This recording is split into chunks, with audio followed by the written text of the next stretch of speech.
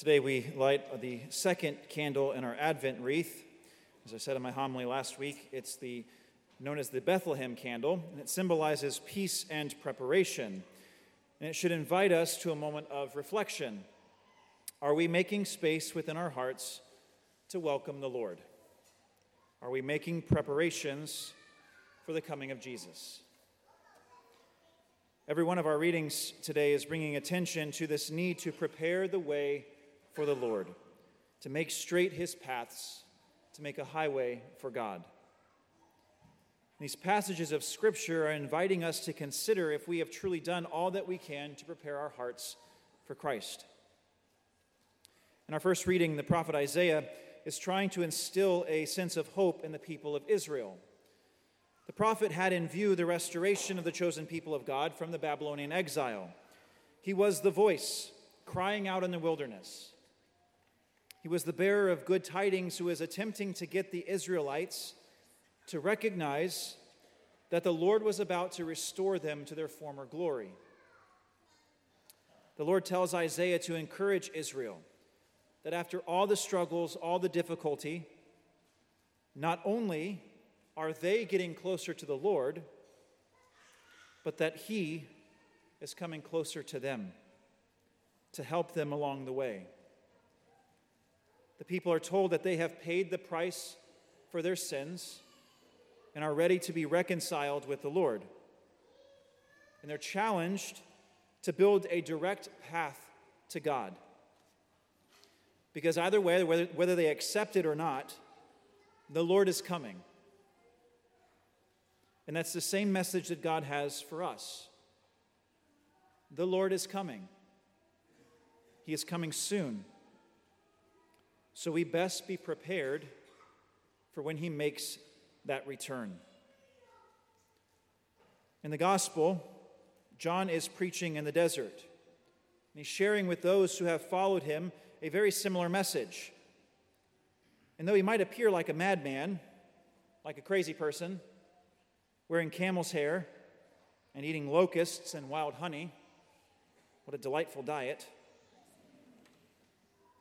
Despite that fact, the message he was preaching was resonating.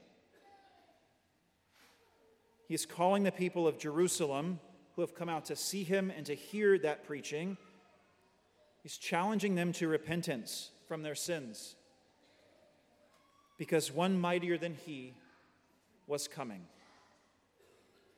And like the prophet Isaiah, John was sharing the message that the Messiah was going to be making his appearance very soon. And he's urging them to make the necessary preparations for the dawning of a new kingdom, the kingdom of heaven.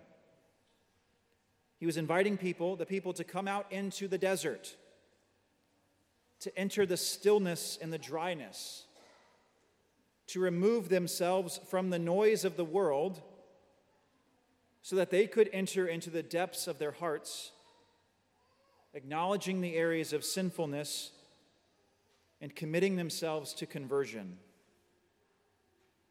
He was calling them to repentance by baptism, to be washed clean from their sins so that they could be ready to receive the message of the Messiah, so that they could be prepared to welcome him. The only way that the people of Jerusalem would truly be able to make the Lord's path straight is by embracing an attitude of repentance and a desire for forgiveness. That's the important message that John came to preach.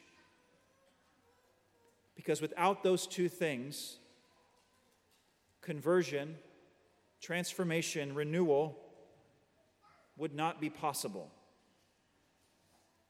Without them, there was no way that they would be free to welcome Jesus into their hearts. And that's what we also are being called to embrace. If we don't possess that attitude for repentance and that desire for forgiveness, there is no way that we will be prepared for the coming of Christ. We cannot welcome Jesus anew in our hearts if we are holding on to any serious sin. We cannot welcome Christ within if we have walls around our hearts that are preventing him from getting in. We cannot become Christ bearers for the world if we don't approach the Lord and ask for his forgiveness and for his grace. We cannot step into freedom while we are shackled by chains. Thankfully, the church has given us this season to embrace the change that we are so often desperately looking for. Advent is our moment for adopting the right attitude. Are we making the most of it? Are we putting in the real effort to truly be prepared for the coming of Christ at Christmas? So how do we do that? 5 things that we can do for the remainder of the Advent season to make sure that we are striving to prepare our hearts in the best way possible for the coming of Jesus. The first, make a good examination of conscience. We can't ask the Lord for forgiveness for something if we don't know it's on our hearts to begin with.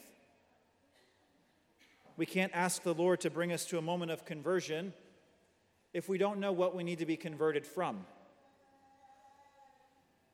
A good examination of conscience can go a long way to help us to realize those areas of sinfulness in our lives. The second thing, a natural progression from the first, go to confession.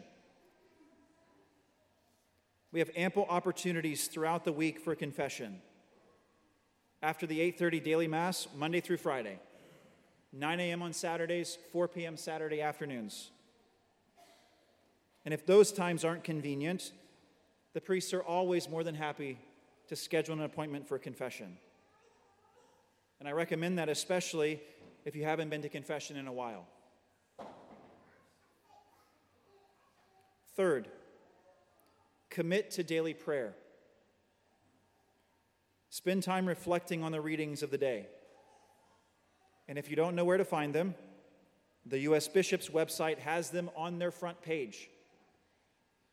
Or you can use a Magnificat or some other liturgical aid. But bring those readings to reflection. What is the Lord speaking to my heart? What is he inviting me to do through that message? Fourth, spend time in the desert. Get away from the noise of the world. Spend some quality, quiet time with the Lord, whether that's in adoration or some other way.